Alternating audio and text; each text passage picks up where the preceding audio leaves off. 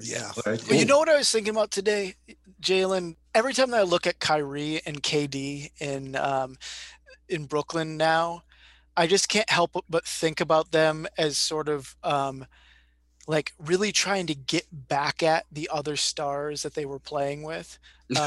And so I just imagine this like ideal scenario for me as a basketball fan where somehow Steph ends up on the Lakers this year and it's LeBron and Steph Oh, against KD and wait, Kyrie. why Like, are you Come doing on, this can to me, you Kyle? Kyle. Why are you imagine doing the this to me? stories? Kyle, That would you can't hate the Warriors in their KD version and then accept that in any form.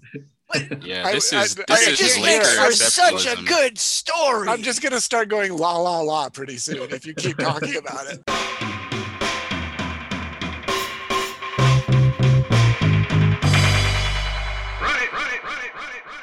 Shot Tower, the real NBA, fantasy NBA hybrid podcast brought to you by Jalen, Kyle, and Michael. And today we have a very special guest, one of my favorite fantasy writers in all of the land, Stan Sun from the fantasy site Razzball is here. Razzball was one of the first fantasy sites I ever read, not just because they were free, but mostly because there was some really great writing at this site. It's full of voice, verve, fun, satire, jokes, as well as some really great fantasy content. It is where I first learned about benchmarks and sleepers and overdrafted players and value picks and all of that stuff. It was a really great introduction to the fantasy game. I continue to read it because it continues to give really strong content that I'm just not finding at other sites. Even the places you pay for, there's going to be real, original, great content at Razzball. And Stan, I just want to thank you for all that you do there. I really love reading it. Man, what an introduction. I think we can end the pod now. It's over. The W's, the Tanners, All right. satisfied. All I'm right, done. let's call it. That is the Shot Tower pod for this week. And we are Cheers. turning off the Phantom Power right now. Oh, So that, that's our, was that's that our was joke awesome. ending. But so I want to get into a couple of pieces you've written lately. Almost every site's going to do a ranking of players, the top 150, however they're going to structure it. You have that top 150, but one of the things I really liked this year, besides that top 50 and just the standard rankings that occur there, you wrote a really great piece on rookies and drafting rookies into fantasy leagues, and that's whether it's a 1 year league, and this, I think it especially holds true for the 1 year leagues. It also has some bearing on keeper leagues like our scorekeeper league that Kyle and Jalen and I play in. And I'm just going to call out a couple of things. Since 2000, so these are Stan's stats. Since 2000, only 3 rookies have finished in the top 20, only 9 in the top 50, and only 44 in the top 100. That's the last 20 years, just over 2 a year in the top 100. Why are rookies so overdrafted? People, the allure of the unknown, the hype, right? Like when you don't know you have a conception of what a person's ceiling is or their particular potential, and you just kind of automatically gravitate towards that without kind of taking a step back, taking a deep breath, just being a little more realistic. These guys are 19, 20-year-old kids, right? They're Yeah. and against grown men for the first time. The speed of the game, just spacing, just everything. People forget that, right? Like, Yeah, sure. so yeah, the hype gets them. So what would be your advice to a new fantasy team manager? Stay away from the picks, let the other teams overdraft them. What would be the advice? Always look for value. Um, when you're drafting, you don't want to draft for ceiling. Like it's kind of like the stock market, right? Like you don't want to have, an asset that's already priced to perfection that has no room to go up. You want to Right. you want to buy them where, you get them at the relative floor and then there's upside, and then you can profit from that. So yeah, Right. usually what happens with rookies is, they get hyped up and then, the market starts pricing them up to the point where they're priced near their ceiling. So there's really no profit to be earned from that. So Yeah, that's a really good way of like expressing that and like baking in some risk in drafting rookies. And I just want to get maybe more specific selfishly because I'm trying to get tips for my team. But like I'm wondering like if there are any rookies you think that might be worthwhile that could maybe crack the top 150 this year, or even rookies whose like baseline outcome, sort of median outcome this year will might be able to help a team specifically, I guess, in like, category leagues. I guess off the top of my head would probably LaMelo. Um, he's gonna kill you in percentages. both of them. Yeah, like, but I think as the season goes on, he's gonna get more minutes, and I mean, the assists are very valuable, especially down in that range. So, and he rebounds really, really well for a guard. So, from that position, you could get elite boards and dimes from that position. The only worry, I think he'll be able to steal. I'm not sure about the blocks, but if you can handle the percentage hit, he's probably the one that stands out to me. I think he's just, I mean, I hear what you're saying, Stan, but I wonder if he's just going to be drafted too high for his value ever to come through. Whereas I see someone like Killian Hayes, I mean, in Detroit, I mean, that Michael and I are Detroit fans, so I'm like concentrating on him, but he's going to have opportunity. And I think he's going to slip under some people's radars to the point where he might actually just be able to return on draft value a little bit more than LaMelo, who, for all the reasons you were just mentioning before, is just going to be hyped and people are going to be ready to just pour out money on him. Sure. No, that's a good, it's a good thing. Like kind of what we were saying before, everything comes down to value, to price, right? That's whatever, rookie, veteran, it doesn't matter. It's all about price. So my one concern with Killian Hayes is that he's so left-handed dominant, and he hasn't shown that he's able to go to the right. And I mean, you've already seen it in the preseason. So, those 7 turnovers in that first game. Yeah, it looked a little questionable. Yeah, it's going to be really easy to figure out somebody who only has one move. Yeah, so like I just feel like it's going to take some time to adjust from, because I actually like him a lot as a player. I just feel like the ceiling for LaMelo is so much higher at this stage of the game. And, I may be biased, right? Because I've watched a lot of LaMelo, because he was in Chino Hills, which is right from where I'm at. So, I've been watching him since, he was a little pup. So, that may be, distorting my perception here, but I just feel like just his feel for the game right now and what he's able to do is on a different level than what Killian Hayes has right now. Yeah, I can hear that. I mean, I was also wondering just if there were players who you thought might be slipping under people's radar. I mean, I know Philly is really, they're bullish on Tyrese Maxey, but I don't think he's going to get the playing time. And I'm kind of like trying to weigh that, like people with talent who might be valuable to teams this year relative to draft prices. Harry Giles, baby. I'm already trying to pump the brakes on my own excitement on the Harry Giles train. He's looking good in preseason. I'm playing in another fantasy Giles league. Excitement. I'm playing in a dynasty league. Well, I'm playing in another dynasty league, and I've already picked him up, and I'm trying not to like get too excited and mess up my draft. But I don't know. Harry Giles has looked good. He's an energy big. If he's healthy, I think he can do some things. But again, like we're saying, it's all about value. If everyone goes into the draft and we're all thinking the same thing, and the price for Harry Giles goes up, then it's not worth it. But yeah. Yeah. So, okay, no, go ahead. No, I was just gonna say that kind of leads to like a complementary point about all of this is, in the same way that rookies are overdrafted, I find that second year players are underdrafted, that people are too ready to give up on a player after one bad season. And particularly for point guards, their first season can, be a tell about how, even a bad first season can be a tell about how they will develop going forward.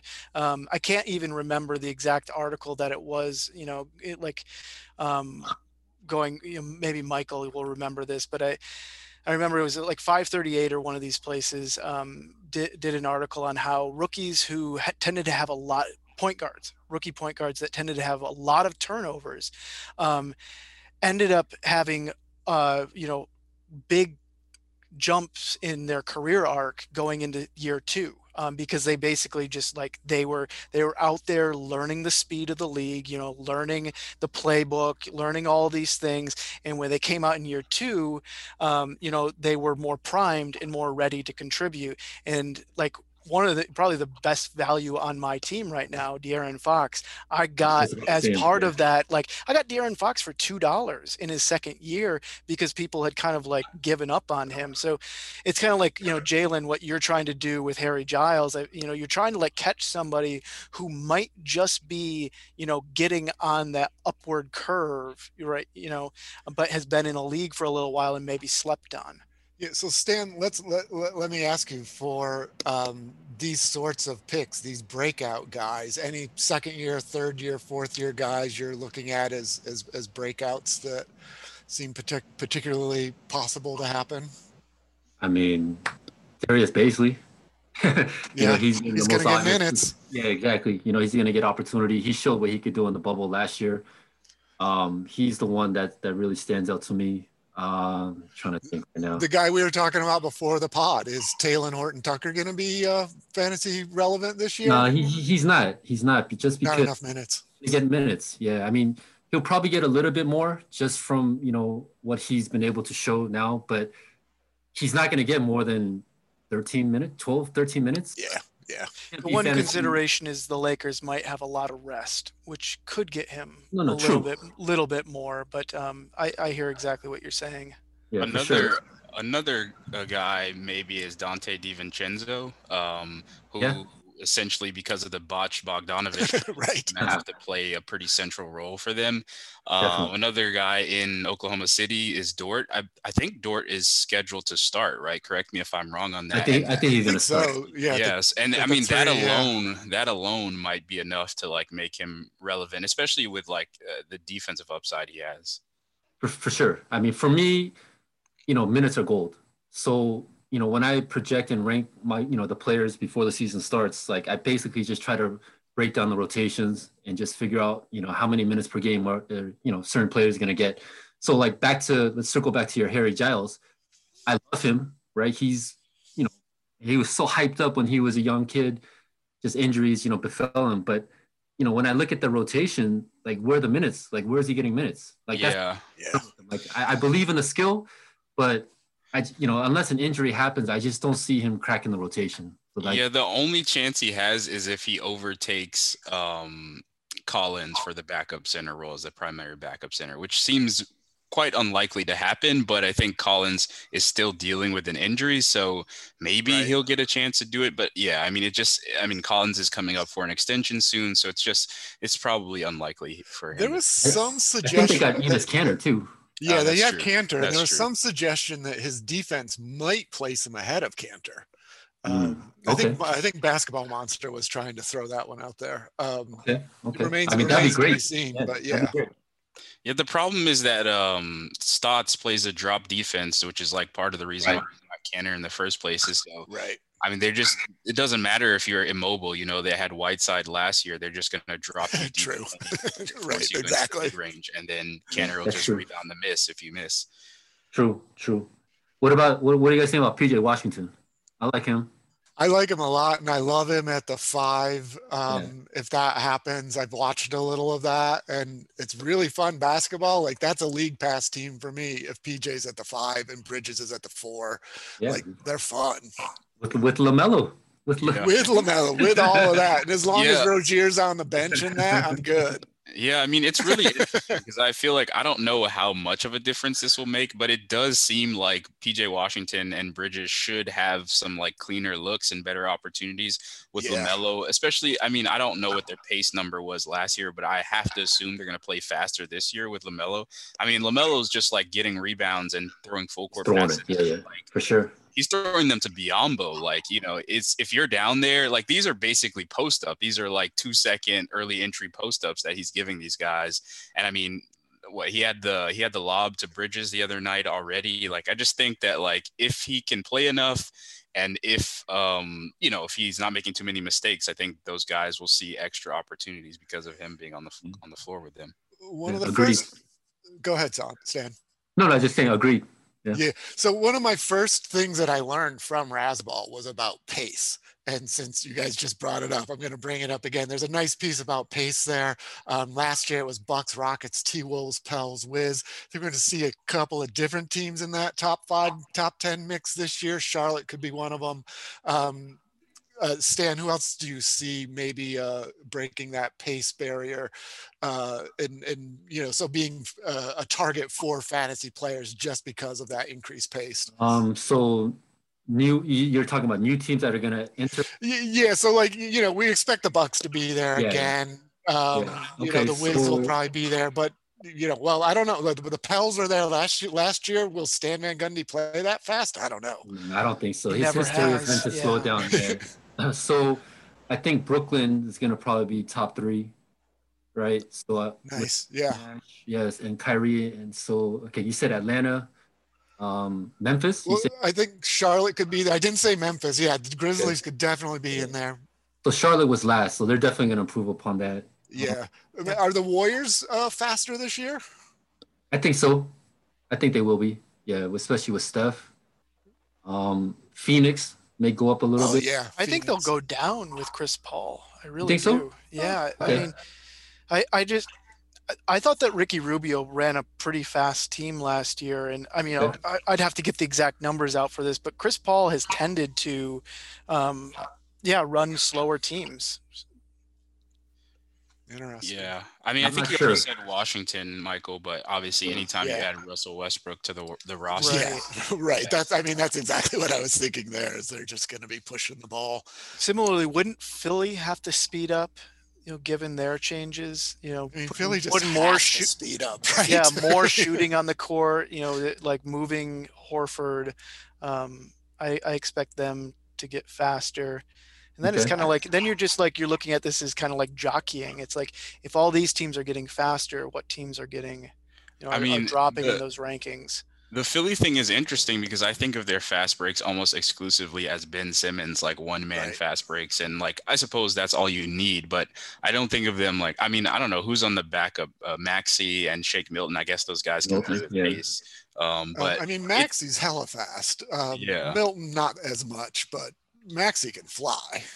But it's interesting, like this is a semi-related point. Maybe there's nothing here, but I've been listening to the Dunked On pods, and I feel like my thoughts are that basically Nate Duncan expects a lot of teams to be really good on offense, and also a lot of teams to be like pretty average to below average on defense. So it'll be interesting to see how that really shakes out, like which of these teams really is super potent on offense. Like, Atlanta made all those changes. Obviously, Brooklyn has the 2 stars. Like if they're both healthy and playing a lot of minutes, you got to think that they're going to be really good on offense.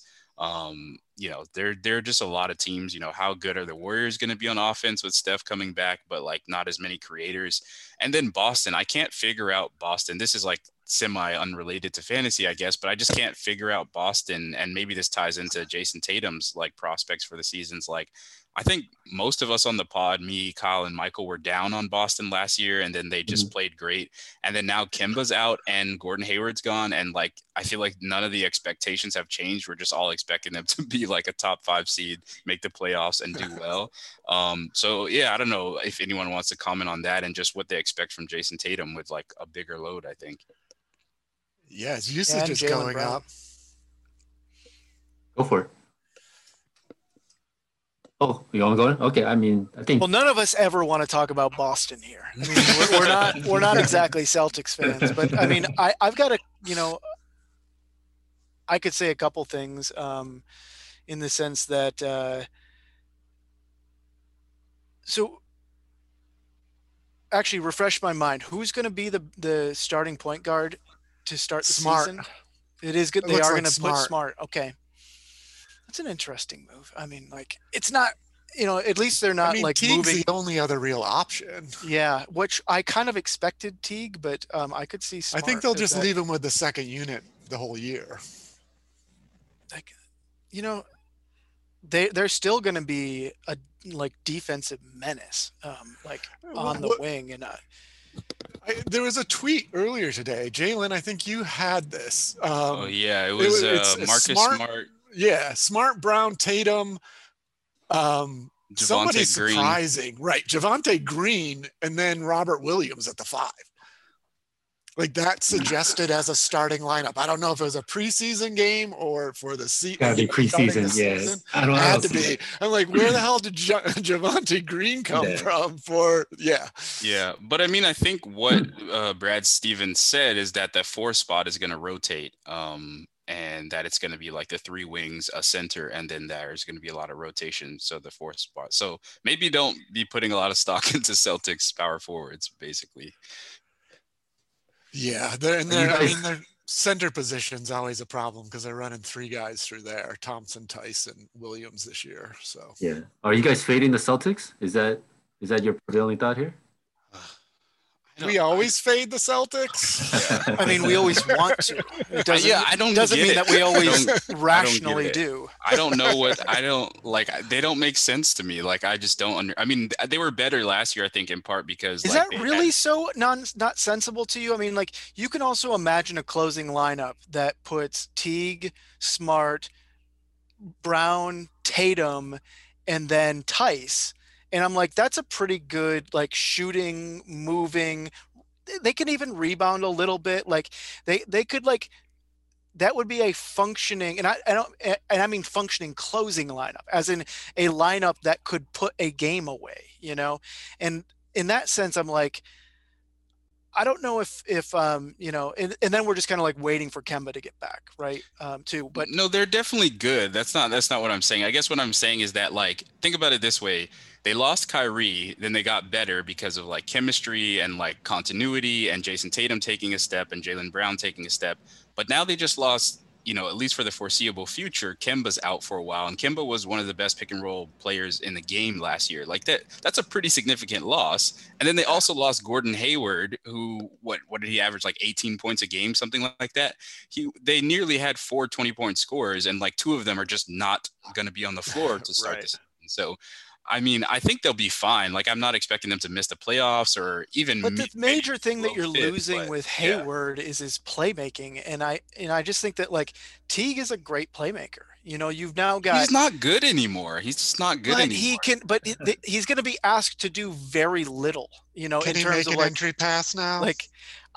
He literally got traded because he couldn't make a post entry pass. Was injured the last 2 years. I mean, like, he was on the Hawks being trash. Man, it's just like an entry pass. Also, can we just mention one last thing about the Nets, because I totally agree with Stan that they are going to be one of the fastest teams in the NBA, and one of the reasons is going to be because they have to be.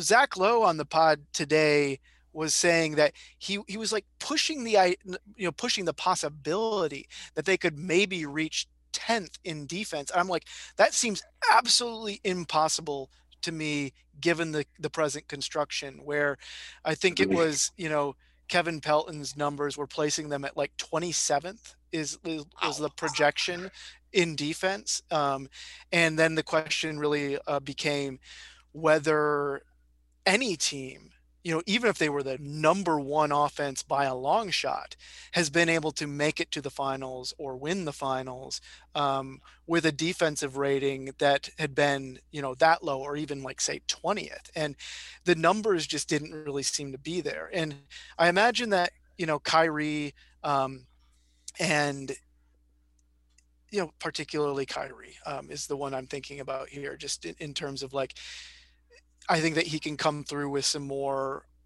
effort, and he can get steals. We know that he can play risky, on defense, and in some way, like, recoup some of his inability to stay in front of people.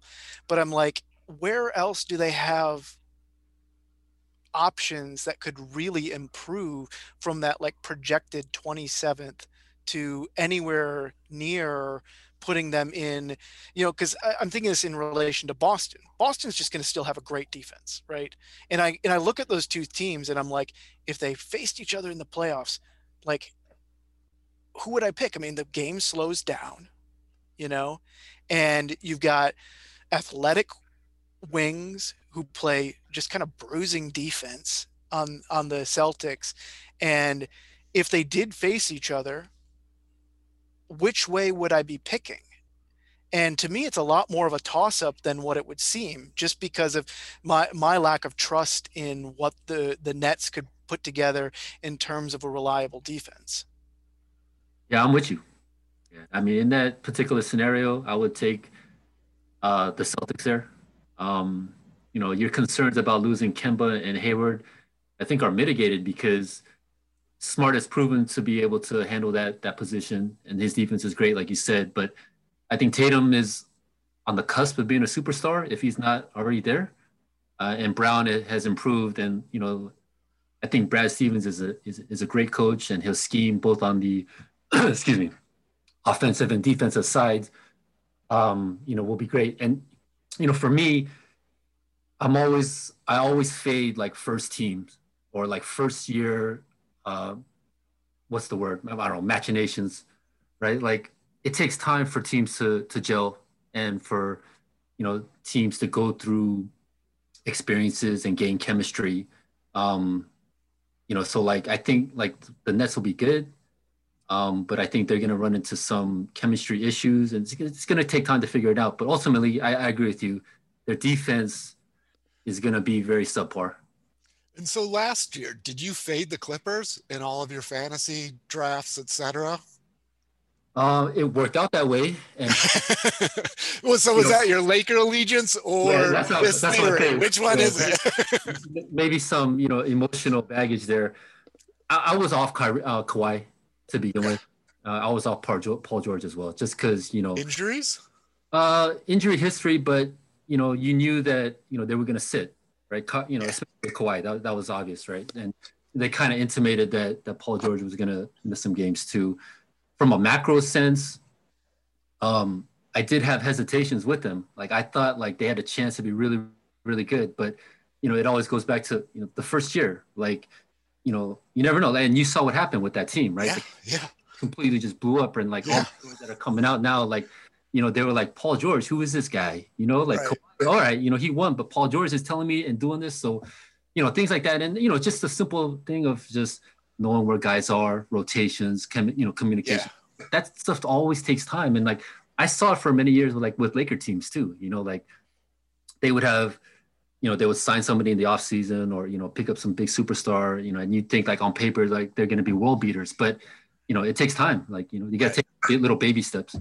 It didn't take too long for the Lakers though, because I can't remember where this piece was, but it was talking about the longest tenured player on each team. Do you know who it is for the Lakers? Any of you guys? Nope. No, I do not. Who is it? Kuzma. Wow. 3 years top. Wow. So like, yeah. But I'm curious. You mentioned in that discussion, guys sitting. Has your draft strategy, been informed this year by possible load management issues with the condensed schedule? Are you changing any of your approaches because of that? I thought about it, and I've gone kind of both ways on it. One way I was kind of thinking about it was like, so like a guy like Kawhi, that he's going to sit certain games and there's going to, right? Yeah. It's kind of built in right there. Part of me is kind of like, maybe his value gets elevated, right? Because players, right, are going to be sitting too. So it kind of brings his relative value is going back to the pack, so that kind of increases his value. Interesting. Yeah. So I was kind of thinking that I'm thinking, that may be. That's a nice take. That may be the way it goes, especially, with the Lakers players or, Miami Heat players that played a lot in the bubble, like some, and then, but I think the big X factor this year is just COVID, right? Sure. Like, I mean, there's going to be a lot of luck in terms of winning both championship and fantasy, right? It's like if you can, navigate that minefield, that's right. Yeah, I think there's going to be a lot more variability in all leagues because of that. And I think we're going to see a lot more variability in drafts this year just because so many roles aren't entirely clear in the way, in most preseasons, we have a much better idea of who the starting five is and where the minutes are going. This is so condensed. We don't have that for a lot of teams yet. So can I ask something? Because, the big news today was that, Giannis is going to sign his 5-year max contract. And on the surface, that wouldn't have any immediate fantasy implications or ripple effects. But as I thought about it more, I really thought that like there are there are some noticeable changes to take into account in someone's draft strategy. Immediately after Giannis signs the deal, Twitter starts trending Harden to Miami. And and that to me like just pointed out like there are like all of a sudden it did create this effect that all these teams had been saving up money for Giannis, coming in free agency. And Good now point. they know that he won't be coming. And I Right. think that it's setting the landscape for, some pretty feverish trades that we could have in the first half of the season, as people are also seeing the uncertainty of COVID and all these other things that are going on. And maybe they're saying, this is our year. Right. And so I'm like looking at these teams that could potentially change. And I'm wondering, are there values that we can find there? Are there players to be staying away from? Like the first place that I go is like if Harden moves, and if John Wall is even, let's say, Yeah. like 75% of what he used to be in the past, he could, unless there's just some run on him in drafts, return really tremendous value. And like that's just the start of considering like these ripple effects. It's a really good point, actually. That's really sharp. I could definitely see that, definitely within the range of outcomes. I think my one concern about, like, say, like a Harden scenario is that if they trade him, they're looking to get like, another high usage guy in return. So say like a Ben Simmons comes back, then that kind of nukes Wall, right? Or yeah, I don't know. Maybe they would have to ship Wall off there. I don't know. But on the flip side, so say like they go with to Brooklyn and they don't have to give up Kyrie or KD, maybe like a Karis LeVert, Spencer Dinwiddie come. So then I guess your scenario is a lot more palatable there, right? Because Wall will have the ball. Karis LeVert will have high usage, but won't be as high usage as, say, like a Ben Simmons type. Right. Yeah, I'm not sure, but those are good points. Yeah. Yeah, no, that's really interesting. I mean, there's so many tentacles to the Harden trade and the Wall stuff. And I mean, I just think broadly the Rockets have some sort of like a number of buy low candidates or guys who have a lot of variability. And John Wall, DeMarcus Cousins looks decent so far in the preseason. A 3-point shooting big. I don't know how much he'll play, but obviously it looks like he'll make the team and have some kind of impact. Christian Wood is obviously on the roster, another guy who really like, I mean, he's been relevant in fantasy and been relevant in the NBA, but we haven't really seen him do what he did at the end of last year for a full season. And then, as you were saying, like if Harden gets traded to Brooklyn, what does that do to KD and Kyrie's numbers and their usage? But it's interesting. I almost feel like Wall may be more secure than we're saying, just because, first of all, I think it's less. I mean, maybe the trade happens tomorrow and this is completely wrong, but I feel like it's less likely that Ben Simmons gets traded before the start of the season. And I think Ben Simmons would be the most high usage player that they would get in such a trade. I don't think there's anyone else like Michael Porter Jr., Jaylen Brown, Tyler Hero, like whoever you want to go to. I think they're not going to be as high usage or as ball dominant as Ben Simmons, or probably have the shooting concerns that make it necessary for Ben Simmons to have the ball in his hands. So I think Wall is probably safe. Honestly, the real thing is if Harden is there, that's probably what's going to like damage it more than anything. Yeah, and the Sixers are up by 10 right now against the Celtics, and it's their first preseason game. And Ben Simmons is 2 for 2 from the field, +8 in the first quarter. And I do, for the reasons that you were saying, Stan, there about the fit of John Wall and Ben Simmons, increasingly think that trade is unlikely unless something goes wrong in Yeah. Philadelphia, at some point this season.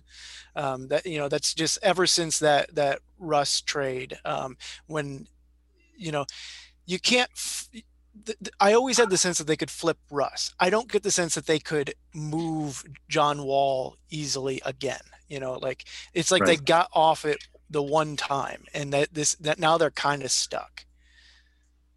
So there are a couple of guys we just brought up, Simmons and Westbrook. Stan, Rasball is lower on both of those guys than anybody else. You want to explain yourself there? I mean, it really depends on the format, right? Sure. And, yeah, definitely. Turnovers are a huge factor here. Yeah, turnovers are huge. I think I picked up Westbrook a little bit. His free throw shooting, it's been inconsistent the last few years. So Right. range has been like 65 to like 75%. So, there's a lot of variance there, but Right. he can, shoot mid 70s. And especially now in Washington, he's going to be a usage monster. I mean, he can, Definitely. double threat.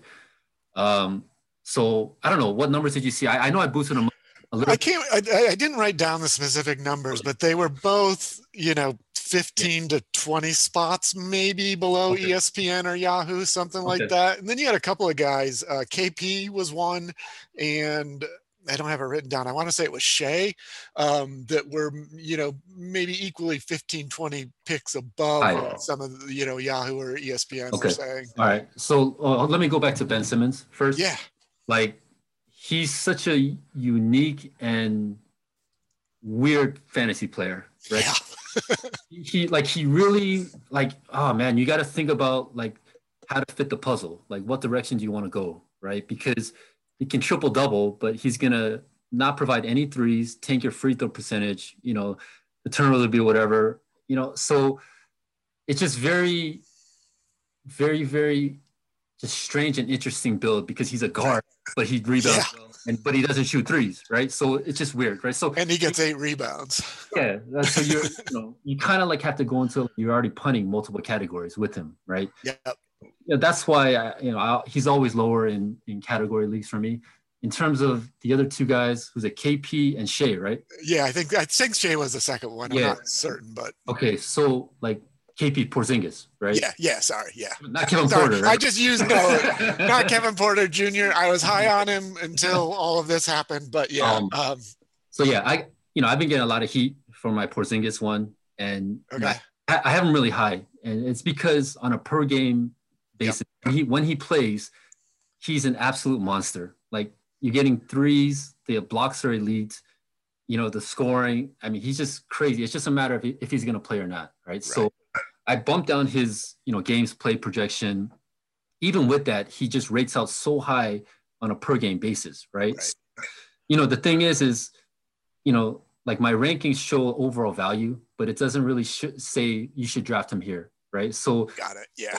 You always have to factor in market price and ADP and things like that when you go into it. But when he's on the court, he's a top 20 player, top 25 player, right? So with Shea, I mean, Shea's in the Malcolm Brogdon situation where his usage is going to go way up, but that might seriously harm his efficiency. His efficiency might come down, but I mean, he's so good. I mean, he's developed his step back three. Like, he's able to get to the rim at will.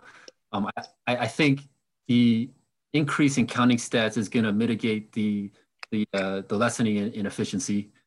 And, I mean, the usage is going to be probably mid 30s. Like, there's no there, right? So, yeah. So I have another question about this. When you're looking at those guys who are high per game players, but are injury risks, or, there's some other reason they might not be on the court, how do you make that, how do you balance that out when you're drafting a team? How many per game guys do you take a shot on, or in what situations do you take a shot on that per game guy? Yeah. It's like, like our man Bruce Lee, right? You got to be like water. You have to flow. Every draft is its own entity. You don't know what value falls or what players get picked, but it all comes down to roster construction, right? Like, you obviously cannot have too many guys that are injury risk.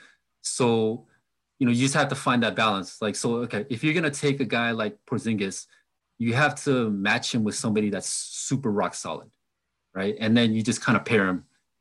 Can you pair him with Kleber this year? Maxi, would you view that as being like a decent handcuff between Kleber and Porzingis? Yeah, or Powell. Yeah, I guess, probably Kleber. Yeah, that's fine. You could also go DFS there as well.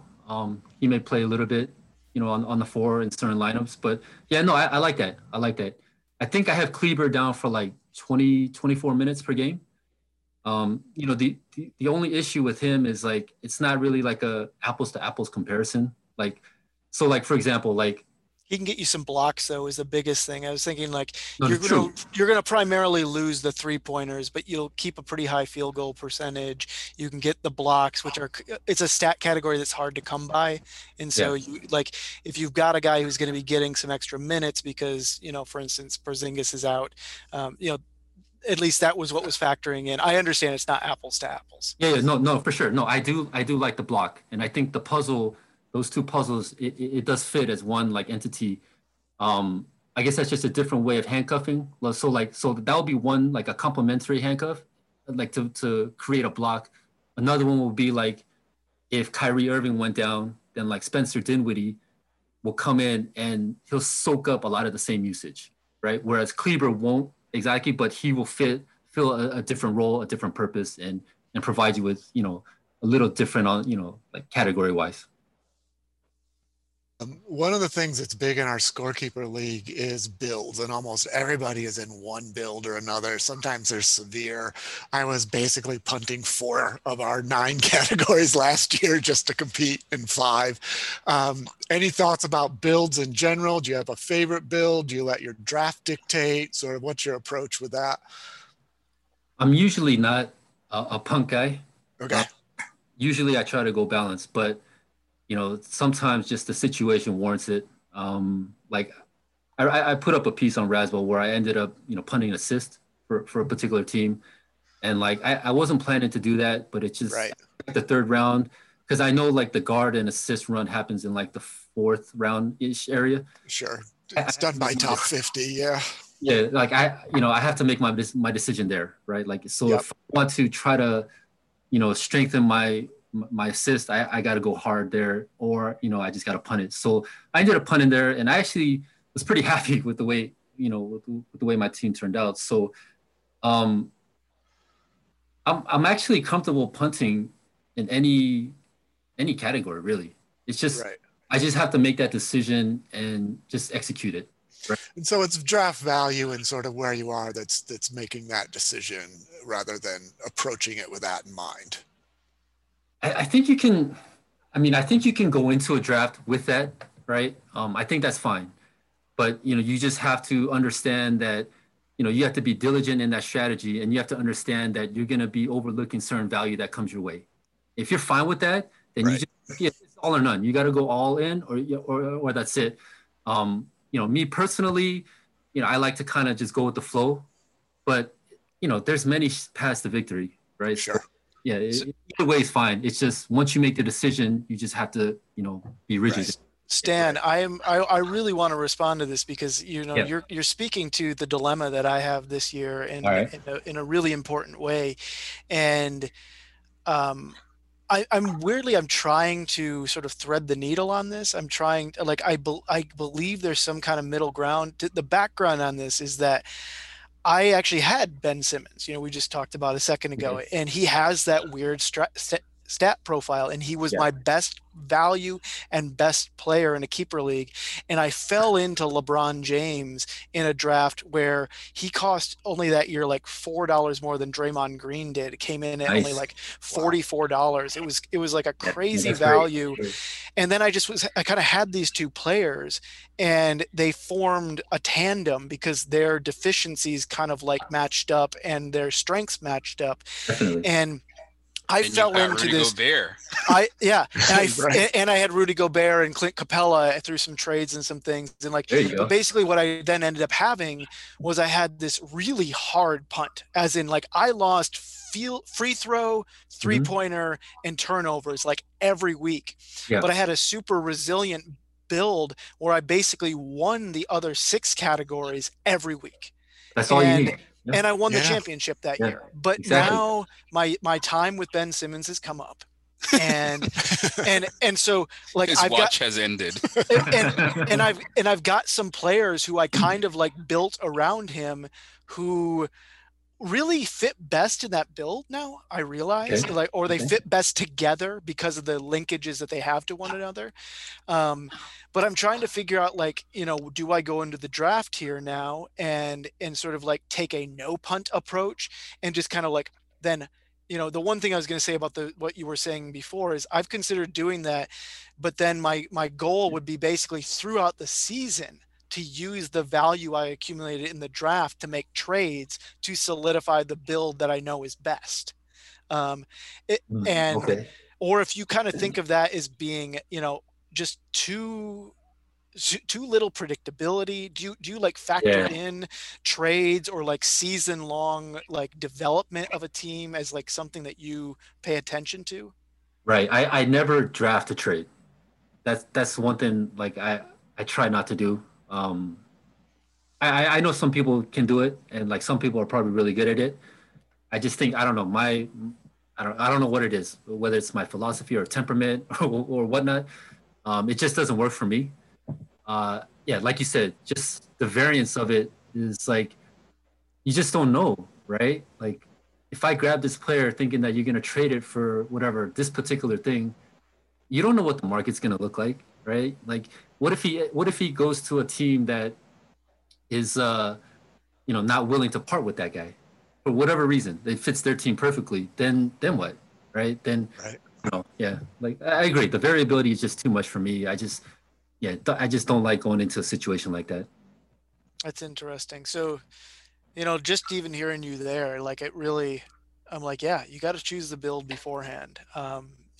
Especially because managers tend to be very hesitant to trade, just in generals, in normal league circumstances. I found that you got a couple Definitely. of wheelers and dealers out there Yeah. who aren't going to give you anything in return, and then you got a lot of people who are just going to stand pat.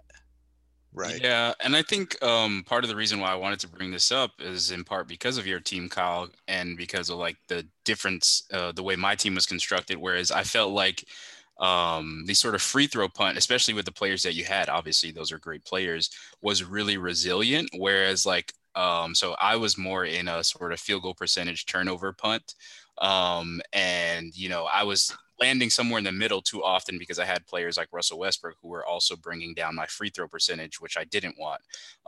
But yeah, I was just interested in hearing you all talk about that because of whether or not a build is resilient or whether or not a build can kind of fall apart. For example, we've had conversations about an efficiency build. If you have a bunch of players who are really good in the efficiency categories, but all of a sudden one of them gets injured or they have a down year, and then all of a sudden you're not so good in that efficiency category anymore. So yeah, I don't know if anyone had any comments on that. Well, the other thing, go Stan. No, go, please. Well, the other thing that's involved here that I think that has some bearing on the resiliency is, and I would suggest that maybe the field goal punt and the free throw punt are the two most resilient punts, because what's left on the wire later in the season, generally you're not finding a guy who has both of those percentages. You're finding a guy who has one of those percentages and definitely not the other. And so it's resilient because you can still find players that'll fit a kind of build in some of those situations. But there are plenty of builds where you're the efficiency build is really hard to do if you're losing players and you have to replace them later in the season. Those players don't exist anymore. That's a good point. It's also worth thinking about, punts are a way of negatively thinking about builds, as in what stats you're willing to lose. But it's also worth thinking about the way that certain stat categories mesh with each other. For instance, players that get assists often also get steals, or get steals often get assists. Players that get offensive rebounds often get defensive rebounds, often get blocks, right? So you can oftentimes and field goal percentage, right?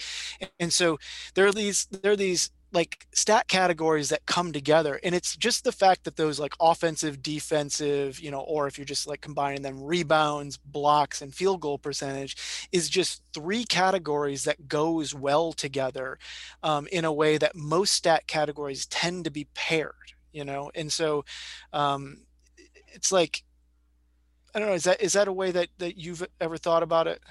Yeah, no, for sure. I actually think the big man punt is the I want to say easiest. Yeah, I guess I'll say easiest. It's probably the easiest and most effective punt to do, like you said, because you're getting rebounds, blocks, and usually field goal percentage, right?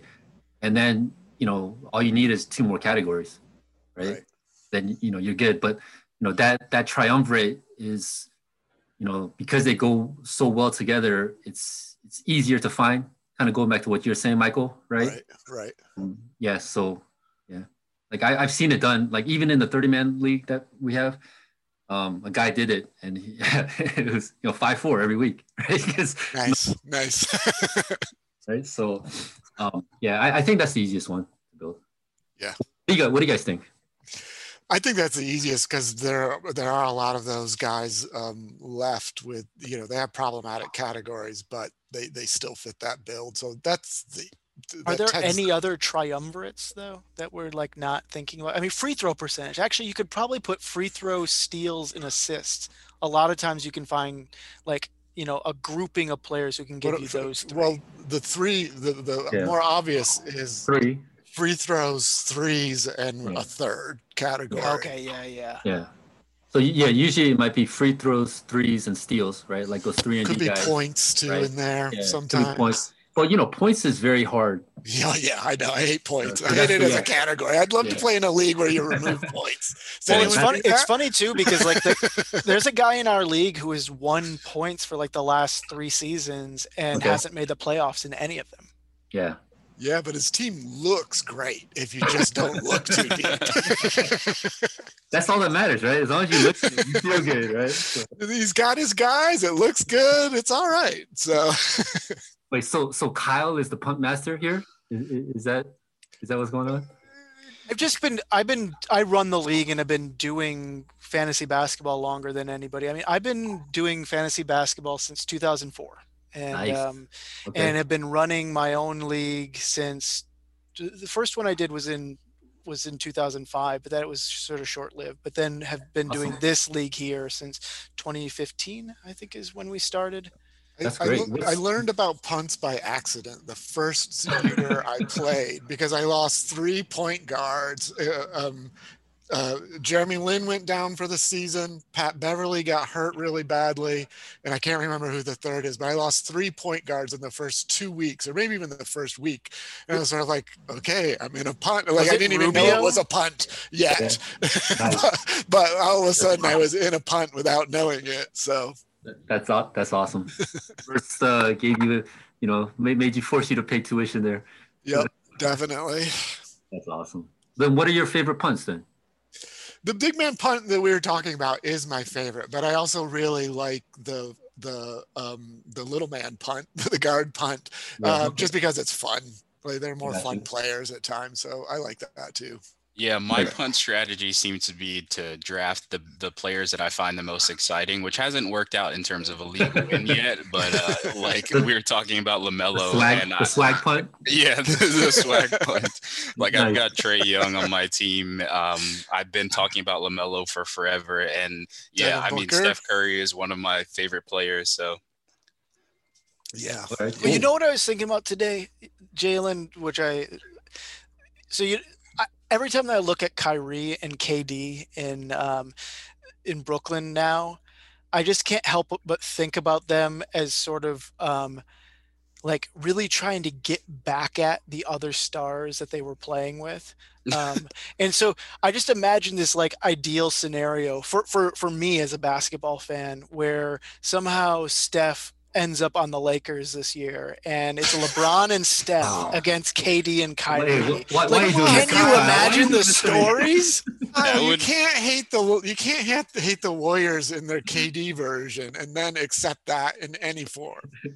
Yeah, this just makes for such a good story. I'm just gonna start going la la la pretty soon if you keep talking about it. But yeah, the Lakers would. Come on, Stan loves it. I know Stan loves it. I love it so much, but I hate that you're playing with my emotions here because now all night, like instead of counting sheep, I'm just making three pointers. Can you imagine LeBron throwing cross court passes to Steph in the corner? Oh my goodness, you'd shoot like 60% from on catch and shoot threes. I'm not gonna be able to go to sleep now, Kyle. Yeah. Yeah. So we're reaching near the end of our hour. So before we leave, Stan, I just want to give you a chance. Any last words? Any best advice, fantasy wise, league wise? Your years in doing all of this. I love your expert takes on all of this, and yeah, I want to give you that. I appreciate it. This has been fabulous. I had such a great time tonight. Thanks for inviting me on. It's really awesome talking to all you guys. I guess in terms of fantasy advice, value, right? Always be cognizant of price. Don't go chasing waterfowls. Little TLC, yeah. All right. Yeah, little TLC. And, I think really, like Bruce Lee, right? Like you got to be, just flow like water, right? Yeah. Because, if you become so rigid in something, like you end up getting blinders, and you'll start missing a lot of things out there. And like especially like, okay, so your last roster spot or two, like, yeah, who cares about those guys? Like, just shoot for the moon, right? Because you're gonna want those guys as a streaming spot anyways, right? Especially in daily. Right. So like a lot of times I see people, they draft a guy that, for the last spot, and they love the guy, and then they're not willing to drop him when somebody, because everyone comes on the, every year some guy comes out of nowhere, right? And is on the wire, or he gets hot, right? So these guys are just holding that guy that they drafted because they love him so much. But the right move is they got to go and get this guy and then just keep streaming that spot, So, right. No, but this has been awesome, man. I appreciate it, guys. Yeah, I love the advice there. Stanson, Razzball, one of my favorite fantasy sites. Great writer, great basketball mind. Very happy to have you on, and thank you for letting us ask you all of these questions. Anytime. This is awesome. That is it for this edition of Shot Tower. We are turning off the Phantom Power. Cheers. Run it, run it, run it, run it, run it, run it, run it, run it, run it, run it, run it, run it, run it.